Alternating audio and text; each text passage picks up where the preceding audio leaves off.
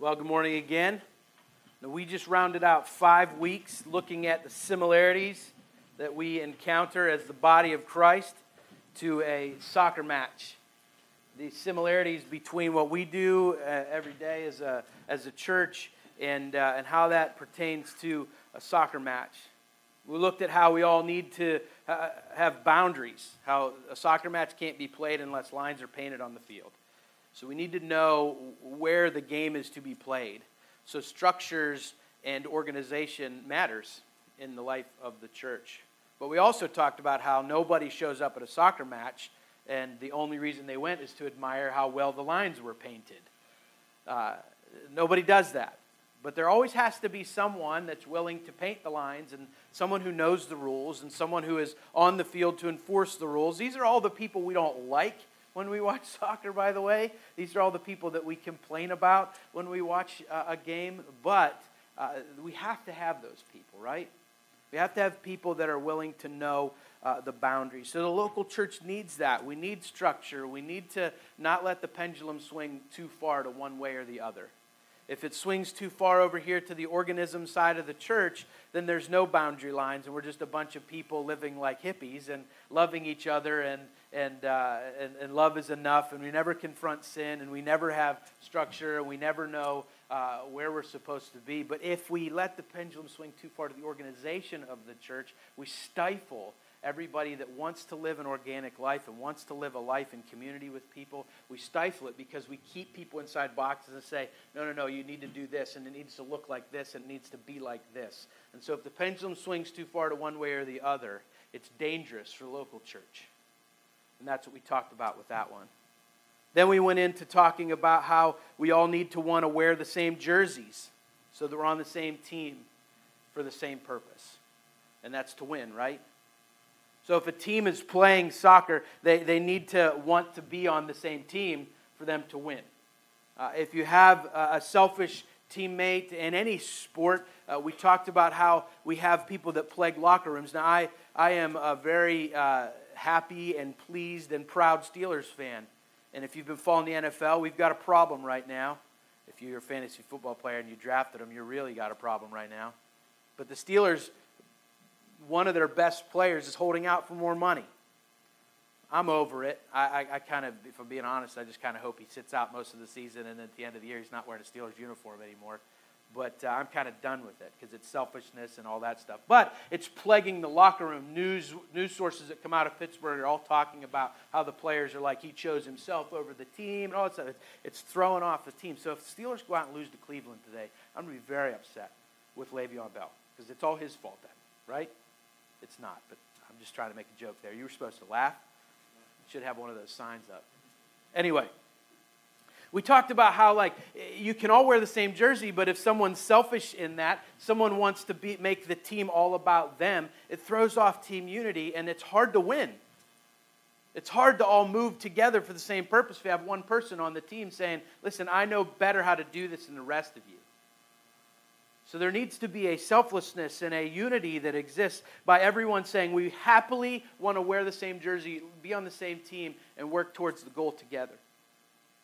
So the following week, we unpacked how now we get that. We know we're supposed to be. We know we want to be on the same team. What's our role going to be? Because not everybody can play. When Dustin preached through this, he used the analogy of like a U8 team where kids don't really know the rules of soccer, but it's like flies. As soon as the ball comes around, all of them just gather around it, and they all just are kicking the ball and kicking each other. There's no real structure to it. But when you watch a World Cup game, there's a strategy there. There's players that know what their role is on the field, and they know where they're supposed to be, and they're usually in the right spot at the right time. And they know that if their best job that they can do for the team is in the goal, that's where they play. So we need to know where we fit in the local church. We need to know that God has wired us all individually as members of it. One body, many parts, right? And we got to function out of how God's wired us. And we need to use the local church as a resource to help us discover how we're wired and how best to fit into the local body. We shouldn't wait for someone in the local body to come tell us what we should be doing. That's the pendulum swinging too far to structure. We also shouldn't wait for everybody to just knock on the door and say, hey, I want to help. That's letting the pendulum swing too far over here. We should have some balance where we're going up to people and saying, like, listen, man, you've been sitting there far too long. It's time to get into the game. It's time to start doing stuff. Use the gifting that you have to help the local church, to help it establish itself, to help us all win. Then we talked about a bye week. Talked about how there's always time off for these athletes because they're in the prime shape of their lives, but they still need to rest. They need to rest their bodies. Sometimes players get a day off because even during a game, because their bodies can't handle that much. They need to rest. And everybody involved in the organization recognizes that. And they're willing to take the risk of maybe getting having a bad game with that player sitting out to make sure that player gets the rest that they need. And we looked at Scripture and how God has ordained rest for us. How God modeled it himself and how Jesus reinforced it. And we talked about how terrible we are as a society at actually doing that. Because it's a step of faith. It's a step of faith to stop long enough to do nothing except just be. And just recognize that what we have hasn't been provided because of our hard work and education. What we have has been provided to us because we have a gracious God who allows us to have it, to live in it, to experience it. And when we take rest, true, God-centered rest, that's us looking at God and saying, I recognize that even if I stick it out and work another day, it doesn't mean that I've provided anything for this. It means that you have, so I'm going to stop. I'm going to stop my striving, and I'm going to sit back, and I'm going to rest, and I'm going to recharge, and I'm going to recognize that this all comes from you. I'm going to recognize the source. That's Sabbath rest. It's not about taking a nap. It's about finding rest in the fact that none of this rests on your shoulders in the first place. So we talked about the importance of time away from the game. We closed out by we want people to understand that we have a very good coach, knowledgeable coach, standing on the sidelines that knows what's going on in the field better than the players do. And when he calls in a play, we as the players trust that he knows how to run that game better than we do, because that's his job. When I'm on the field, my job isn't to coach the team. My job is to do what plan the coach has laid out for the team. So the importance of having a theocracy in the local church isn't because we fear God, isn't because we're afraid of what he'll do to us if we don't obey. The importance of having a theocracy is because we understand that he's a good father. He understands what's best for us, and we trust that. And we have faith and believe that and live in that. And by living in that, we find joy. And then we partner with people on that field, and we do work together in joy because we all understand that the person that's telling us what to do and how to do it knows what we need better than we do. He's way more gifted than us. He's way more talented than us. And we all have that humble posture looking back at our coach and understanding that he knows what's best for us and he has our best in mind. That's the importance of a theocracy in the local church. We never get what we need when we pursue what we want apart from what God wants. Did you catch that? We never get what we need when we pursue what we want apart from what God wants. We went into that series after we spent some substantial time in the book of Judges. Now, Judges taught us what life looks like for God's people when they continually stray away from him. You remember the Judges cycle? It almost got annoying after a while, if we're being honest, didn't it?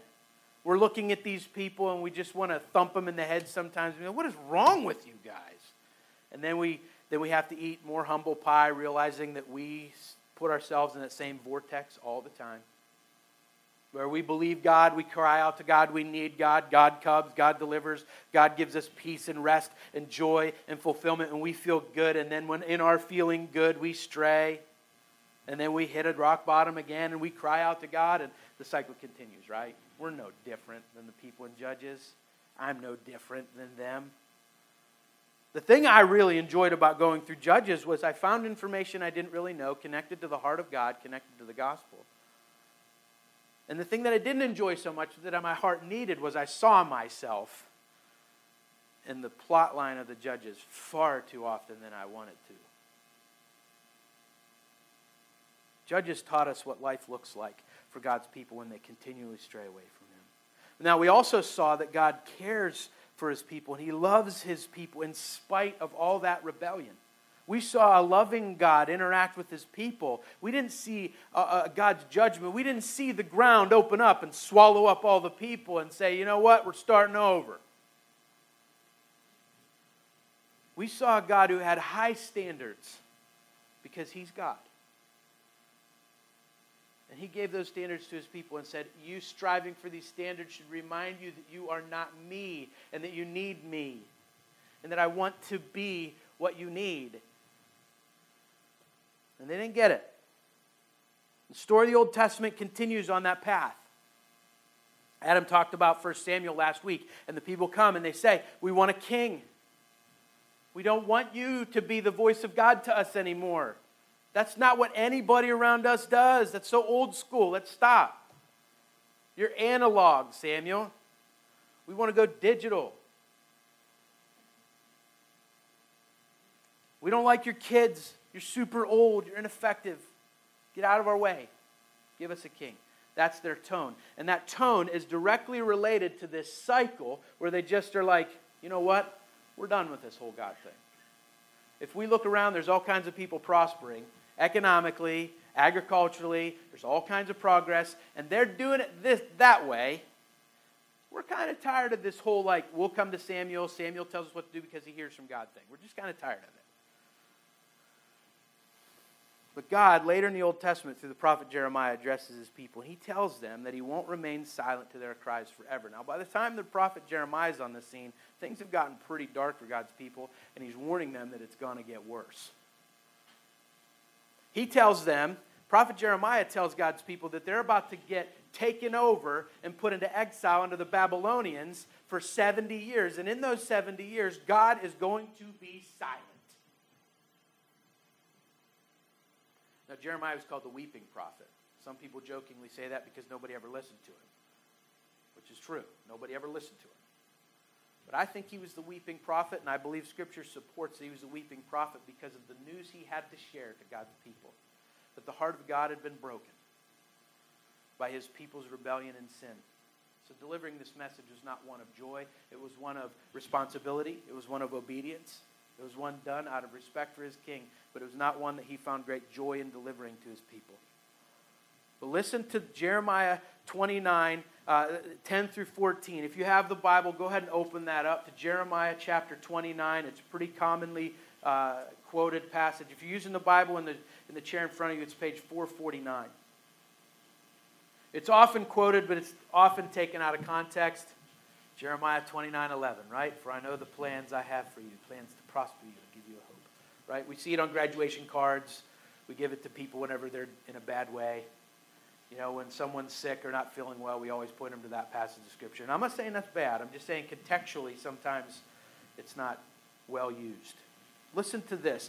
We'll start in verse 10. I just told you what's happening. He has given the people this prophecy. He's given them the prophecy that they're going to be taken into exile for 70 years by the Babylonians, who are literally the worst of the worst, right? Starting in verse 10, chapter 29, Jeremiah. For thus says the Lord, when 70 years are completed for Babylon, I will visit you, and I will fulfill to you my promise and bring you back to this place. Now listen, God never gives judgment without hope. I want you to catch that. God never gives judgment without hope. The judgment was there. You're going to be in captivity in Babylon with the Babylonians. And I'm going to be quiet for 70 years. This isn't a vengeful, spiteful God saying, and then you'll learn. That's not what He's saying. He's saying everything that you've done in rebellion has led you to these consequences. And for me to be a loving father means you have to experience this. You have to experience this. I don't like it. but you have to. See, the picture of God that Jesus gives us in the New Testament is that of the prodigal son. The son who comes to his father and says, I want my inheritance now. He essentially looked at his dad and said, I wish you were dead, because if you were dead, I'd have a bunch of money right now. So instead of you dying, because you didn't do that yet, how about we just all pretend you died and you give me your money now? Because I'm tired of living here, but I don't have any money, so I need you to give me my inheritance now. That's the version of prodigal son. That's essentially what's happened. And what does the father do? If you're familiar with the story, what does the father do? He gives the son the money, right? And then it tells us the son left, went to foreign lands, and spent that money on sinful living, right? It doesn't give us a whole lot of specifics on how that money was spent, but we do know he squandered it, wasted it, and sinned a whole lot. So don't let your imagination run too far on that. The whole time, though, where's the father? This father who's been completely disrespected, completely treated like garbage, where is he at in the narrative? Every day, walking outside and watching down that lane, because he believes one day, God, please, one day he'll come back. He's got to come back. I love my son. I want him to come back. It's every day. And one day, as the son has hit rock bottom, eating out of a pig trough, realizes, my father's servants, they live better than this. So I'm going to go back. I'm going to apologize to my dad. He's not going to want to forgive me because I was so horrible to him, but I'm at least going to ask if I can be a servant in his household because I know they get treated better than this. I can picture him on his way back to the house, rehearsing in his mind what he's going to say, running all the scenarios through. You ever have to do that? You ever have to meet with somebody and you're running through all the scenarios? Okay, if they say this, then I'll say this. If they say that, then I'll say, if they say this, I'm going to say this. You know, all those things. If they say this, I don't even know what I'll do, right? Running those through all their head. I'm picturing this young man. I don't know how far he has to go, but the whole time just smelling like garbage and pig mess. The whole way back to his house, trying to run through his head. How's this going to go down? How's this going to go down? And when his father sees him, he runs. He runs. Like full out run at his son. And when he gets to him, he doesn't care about what he smells like. He doesn't care about what he's done. That ugliness is gone because his son has returned. And he looks at all the servants in the house and he says, let's throw the biggest party we've ever thrown in the history of our household because my son was once lost and now he is found. That is the picture of God that we need to see when we read through these prophecies and when we read through the Old Testament, because that is God. It doesn't change. It's not like God is saying, you made the mess in your bed, now you got to sleep in it. So verse 10 in Jeremiah 29 says, for thus says the Lord, when 70 years are completed from Babylon, I will visit you, I will fulfill to you my promise, and I will bring you back to this place. I will fulfill my promise, and I will bring you back to this place. And then he says, for I know the plans I have for you, declares the Lord. Plans for welfare and not for evil, to give you a future and a hope. Well, what is that plan? That plan has already been laid out. It's the plan that we will be rescued and redeemed from the mess of sin. That a Messiah will one day come. Verse 12, then you will call upon me and come and pray to me, and I will hear you. Verse 13, I want you to really hear this. You will seek me and find me when you seek me with all your heart. I will be found by you, declares the Lord, and I will restore your fortunes and gather you from all the nations and all the places where I have driven you, declares the Lord, and I will bring you back to the place from which I sent you into exile. God's owning the fact that he could stop this. He's owning the fact that he could stop this. But in this moment, the most loving thing he could do for his people is to let them experience the ugliness their hearts want. That's the most gracious thing he can do for them. Because without experiencing the ugliness that they think their hearts want, they'll never truly know that God is so much better. So he's letting them experience it. And it breaks his heart. He says, so I'm going to be quiet for 70 years.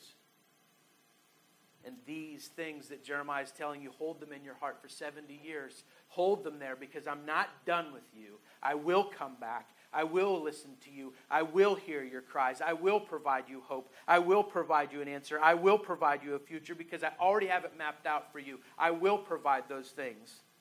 And when you seek me, you will find me when you seek me with all your heart. When you get to the point where what your flesh has been crying out for ends and you don't want that garbage anymore and you come to me with a full heart, I promise you, you will find me, God says. None of this half-hearted crying out because we're in a mess anymore. God says, no, I want you to get to the point where when you cry out to me, you're crying out to me from a complete desperation of understanding everything you thought you wanted isn't stuff you needed. And when you get to that point, you cry out to me, I promise I will be there, and I promise I will hear you, and I promise you will find me.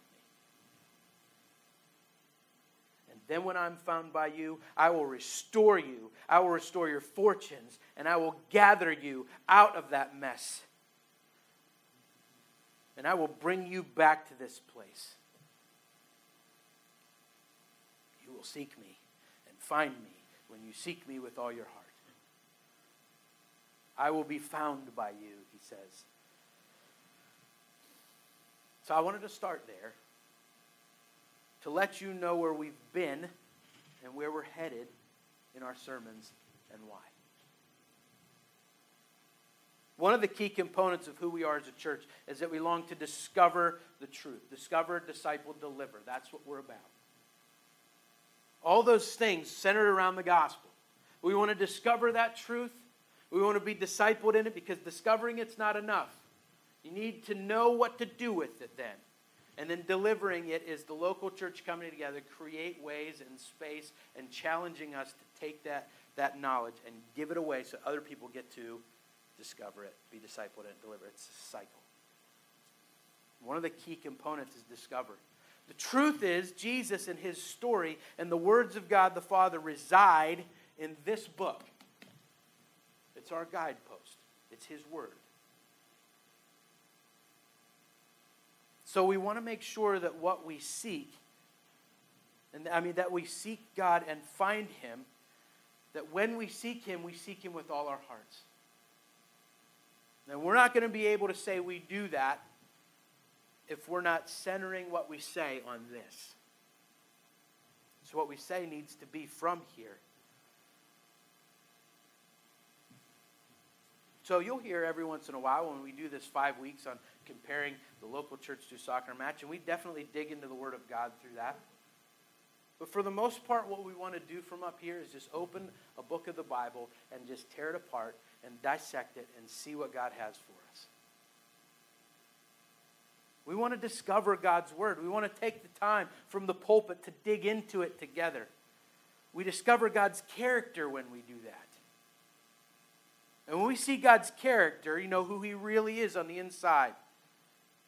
We grow in our understanding of who he is. When we grow in our understanding of who he is, we fall more in love with this eternal entity that so loved us that he sent his son to redeem us from the death sentence that was sin that came to condemn us. The people of Judges had a promise that they needed to learn to trust. God's character had been displayed for them over and over and over again. And they should have been able to trust that. They definitely had the opportunity to. And see, we have the full picture here. We know that it wasn't just a promise that we're holding on to. We've seen the promise fulfilled. When Jesus took his last breath on the cross, he said words, "It is finished." The promise is fulfilled. And then he made a new promise. Go into all the world, preaching my name and baptizing them in the name of the Father, Son, and Holy Spirit. And lo, I'll be with you even to the end of the age. He says, I'm going to prepare a place for you. And one day when that place is ready, I'll come back and take you with me. That's the new promise. We're living in that one. The promise that the people of Judges didn't completely understand or live under was one that we've already seen fulfilled in Jesus. So, we wanted to come out of all that to look at the now what question. That's why we looked at the soccer analogy. So we come out of the Judges and we look at what they did, and it ends, the book of Judges ends so dark. It says, and every man did what was right in his own eyes. It ends by telling us these people didn't learn much from this whole thing, and it's just going to get worse. That's essentially what the tone ending Judges is. So we wanted to come out of that and say, so what? So we talk about the analogy. 5 weeks, we just wanted to look at the soccer analogy. That's how the church functions, and that's why. So now what? Today, we're going to start a series in the book of Titus. It's on page 690 if you're using the Bible in front of you. That page actually doesn't have a number on it. So if you, and the next one next to it doesn't have a number on it because it's the book of Philemon. Am I right? Yeah, thank you. Man, I had a brain fart there. I forgot about my books of the Bible. I had to run that song through my head and hadn't gotten that far. Anyway, the whole letter sits on one page of the Bible in front of you. One page. The whole letter. But don't let the size of the letter deceive you. This letter has a whole lot of substance in it. I hope you can join us over the next few weeks because we're going to look at it pretty close. There are those of us who use something or do something and you don't even think about how it works. Right? Like, anyone want to admit that? Like, you use something almost every day. You don't care how it works. You just know that it helps you get done what you... Is anyone wired like that? You don't care how something works. You just want to know that it gets the job done, right? My son Isaiah is not like that. My son will berate me with questions on how things work. He wants to know how things work. When I'm cleaning the junk out of the roller and the vacuum cleaner, he's laying down on his stomach next to me, like asking questions about. So when it pulls, and then there's suction that pulls everything up, and the bristles are pulling hair out of the carpet. Like he's asking questions. He's very inquisitive. He wants to know how things work. Most of us drove here, or at least rode in a car here. I'm thinking we don't have a train stop close enough by. But we don't actually sit and think about how there's this internal combustion engine right in front of us. Unless it's Steve's car. Steve's car's a Prius. It has that, but it's not very powerful, so we don't have to worry. But in an internal combustion engine behind the firewall, which is behind the dash, there's literally thousands of explosions of gasoline being exploded right in front of your face. Over and over and over and over again. And every explosion pushes pistons and turns camshafts. And it gets axles turning and it moves the car. Most of us don't care about that. We don't care about how it works. We just want to get in the car, turn the key or push the button if you have a newer one, and then go where you need to go. And if it doesn't do that, then we start to think about how it works because it's not doing what it's supposed to do, right? Now, the reason I say all that is, I think that too many times we take the Word of God at face value. We don't really care what it means. That's why we take verses out of context. That's why people say that they can do whatever they want and they can lift buses over their head if they want because they can do anything through Christ who gives them strength. But contextually, that's not at all what Paul's talking about. In Philippians 4, believe me, I have it tattooed on my arm. It's a fun story. If you ever want to hear it, let me know.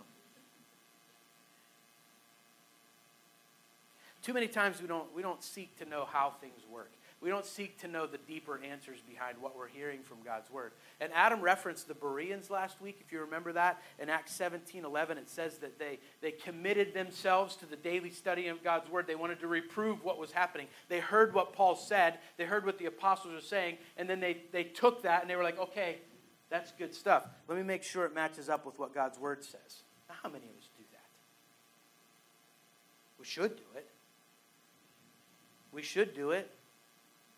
And so the reason I bring that up is because when we do a study like this, we're going to take our time in this one-page letter. We're going to dissect it. Because I want to know how it works. I don't want to just assume it's going to get me where it needs me to go. I want to stop, I want to tear it apart, and then I want to put it back together, and hopefully there are no parts left over. Right? That's what we want to do. We want to dig in. We want to take it apart. We want to see how all this works. We want to see what Paul's saying to Titus. We want to see what Paul's saying to us. So we're just going to do an intro today, just so you understand what the book's about, and then we're going to start tearing this thing apart over the next few weeks. I hope if you're here today, you've seen the movie It's a Wonderful Life. If you haven't, I only have one question for you. What is wrong with you? Does anyone care to admit that they've never seen It's a Wonderful Life?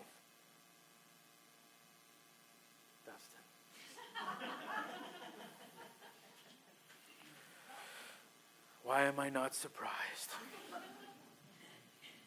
Anyway, It's a Wonderful Life it's like a classic Christmas movie. But it's a great story. It's a story about George Bailey, played perfectly by Jimmy Stewart.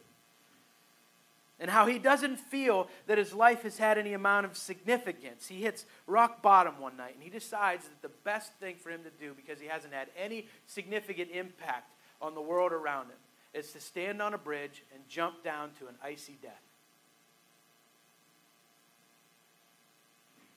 But his guardian angel Clarence shows up and intervenes.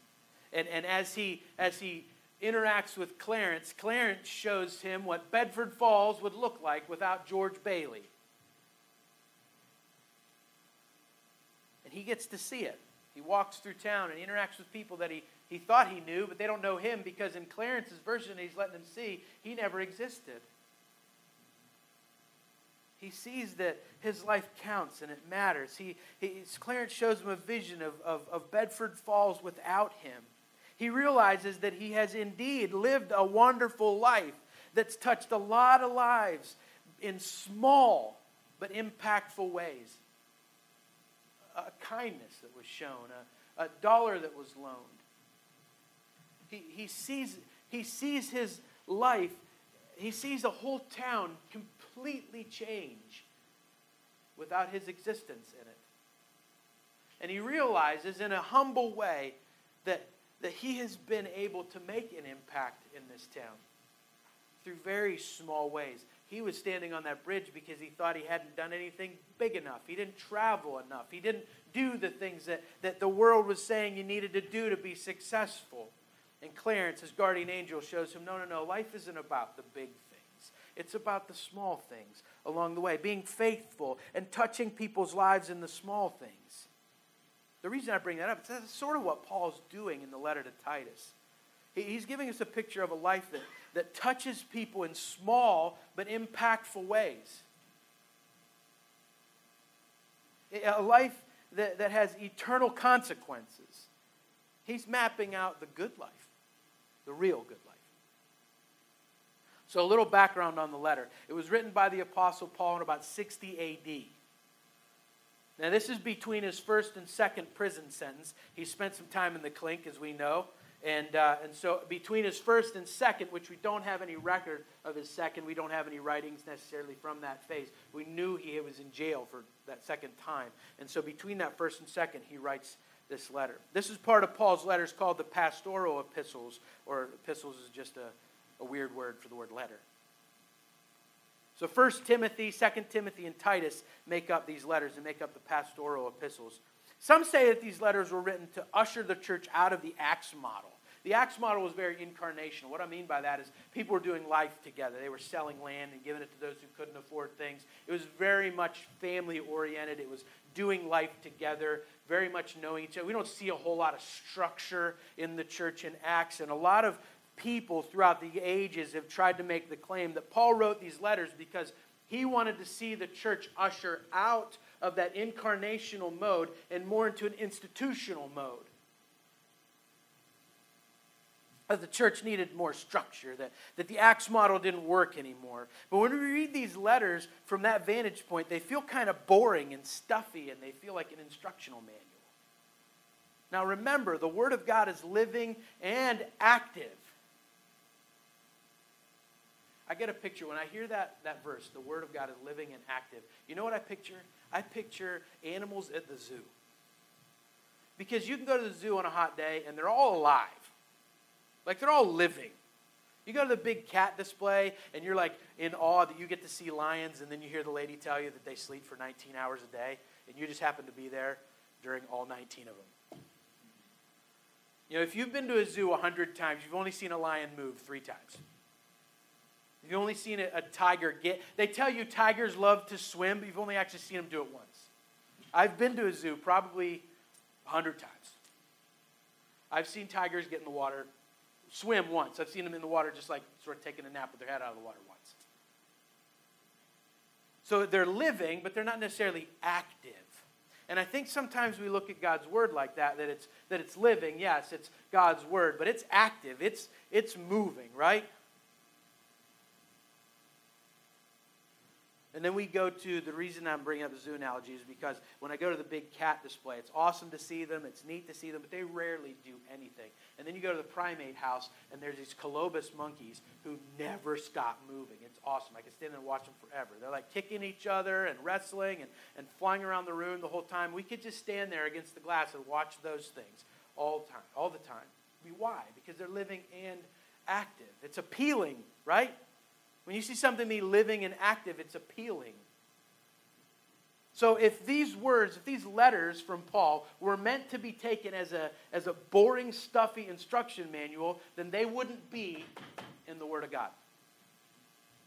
Because God's Word is living and active, which means God's church needs to be living and active. It can't be stuffy. Listen, if a sermon's boring, it's not the Word's fault. It's the guy who's delivering the message's fault.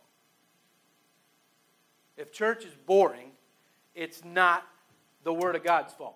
Because the Word of God has been told by an eternal source is living and active. If you're at church and you're bored, it's either something wrong with you or something wrong with your church. There's nothing wrong with the Bible. So the Word is living and active. So we see this Paul coming in and making a reinforcement argument to say that 1 Timothy, 2 Timothy, and Titus are all to build upon the Acts model. As things grow, there does have to be structure added to it. So there, at this point in the history of the church, there's leadership coming into play. If you see in the book of Acts, they come to the apostles and they say, hey, listen, some of the widows are being overlooked in the distribution of food. This is your problem. You guys are the ones in charge. You guys are the ones leading this. And they say, listen, we can't do that and do everything else. So here's what we're going to do. We're going to appoint leaders who are capable of it, who are called to it, and we're going to call them deacons. And they are going to be in charge of the service end of the local church. Why? Because as it grew, they didn't want to see aspects of the gospel overlooked.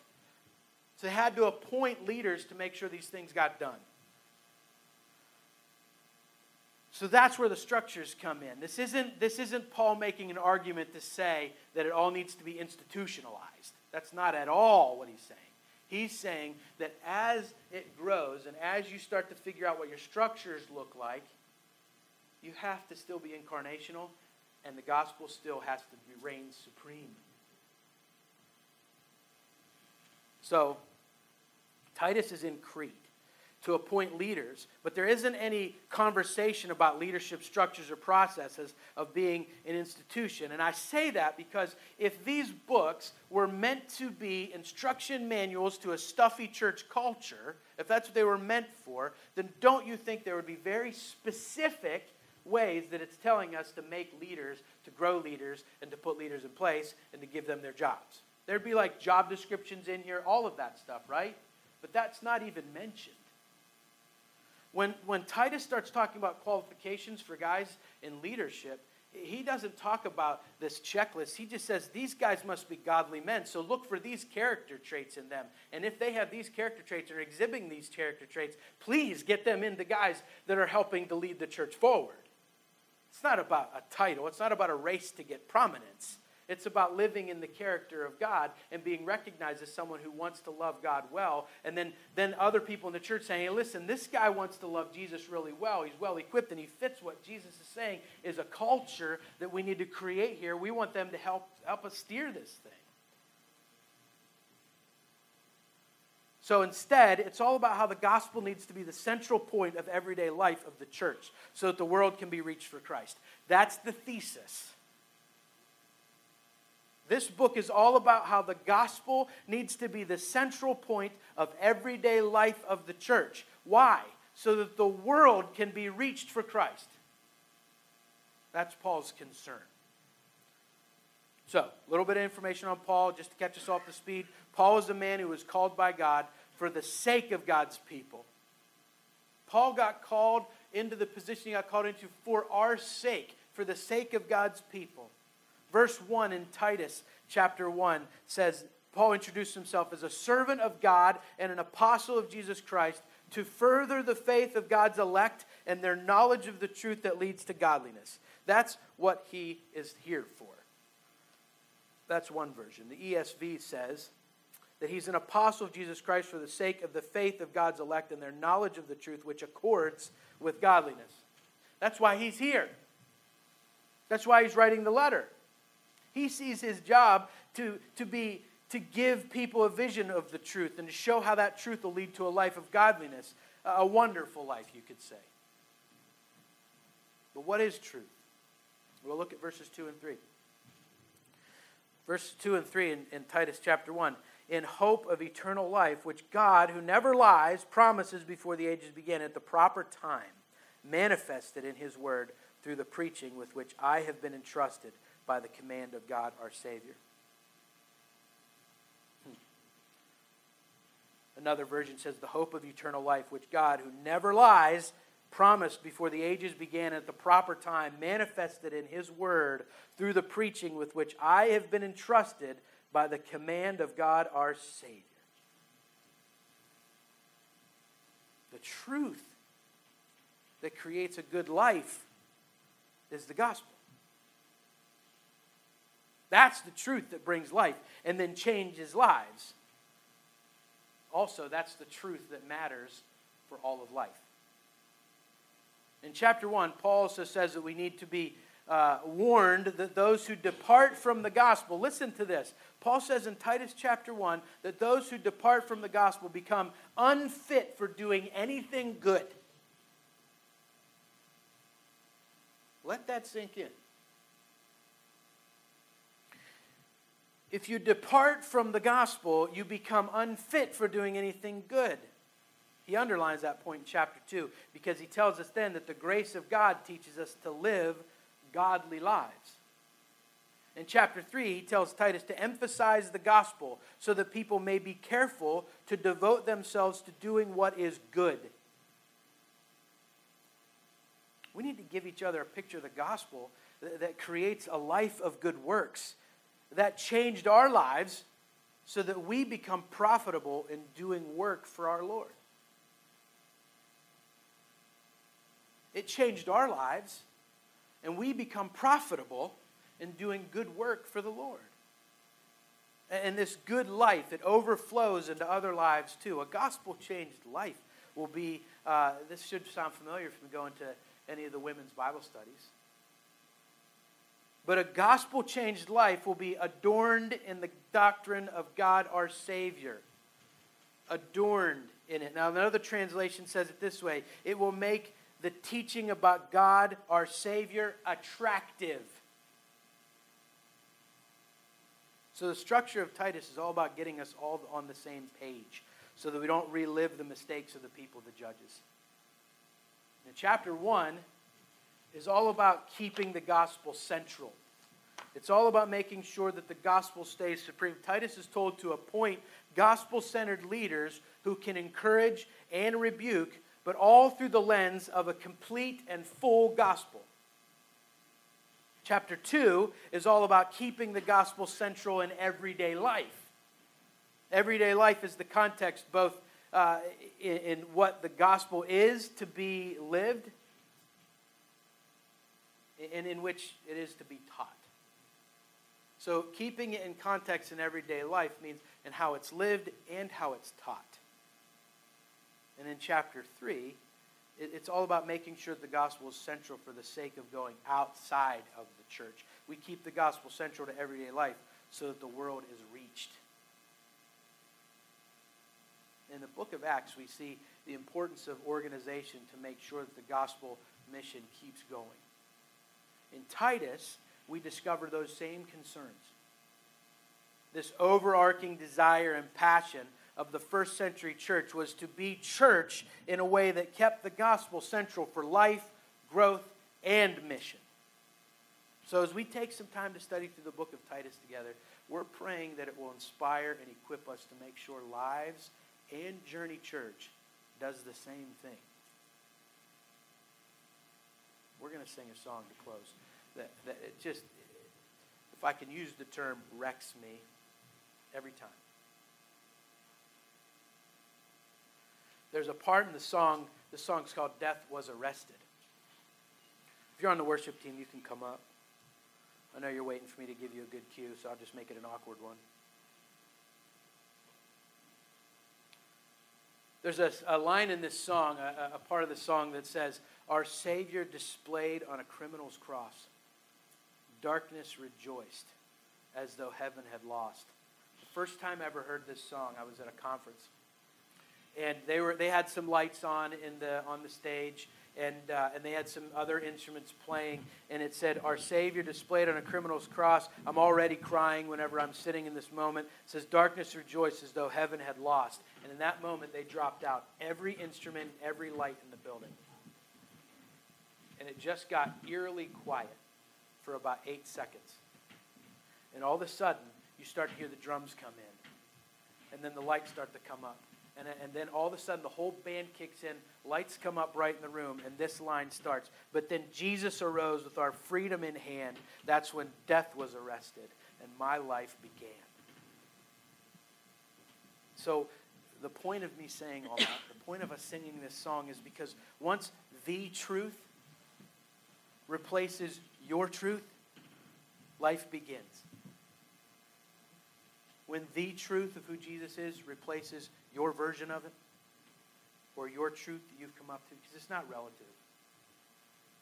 It's absolute. Jesus is the only way. And the whole book of Titus is about making sure that the church gets that right. So once the truth replaces your truth, life begins. We band together in this thing called the church, and we live out that truth together. That's what Titus is all about. That's why we're studying it. God, thank you for your love for us. Thank you for the gospel, this amazing truth that all hell rejoiced as though it had won. You took your last breath on the cross, and in those moments of darkness, it seemed like we lost. I can't imagine what it felt like to be there in that moment. But then you arose with our freedom in hand. And that's when death was arrested. My life began. I get to live in that. We get to live in that promise, that truth of the gospel. And without that, we really don't have anything to talk about here. God, if we're not going to talk about the gospel, we might as well just close up shop. This is the only reason we're here. To make sure that we get this. That this message of sin condemning us, our choices, our sin condemning us to hell, no way of rescue, no way out of it. It was a one-way path, and we took it. You stepped into that darkness, you stepped into that mess, and you lived a perfect life, and then you died a horrendous death in perfect victory. You rose again on that third day, and you brought my freedom in hand. And I get to be clothed in your righteousness. I get to live with you inside me, dwelling in me and leading me so that one day I can rule with you at the right hand of the Father. You adopted me as your son. These are amazing truths and promises, God. It's the only thing that gives us joy. It's the only thing that gives us hope. It's the only thing that's going to bring us true happiness. So I pray as a church we're infected with that message. and we're able to give it to those who need it so desperately. Lord, may you be honored and glorified in the singing that you hear and the lives that we live.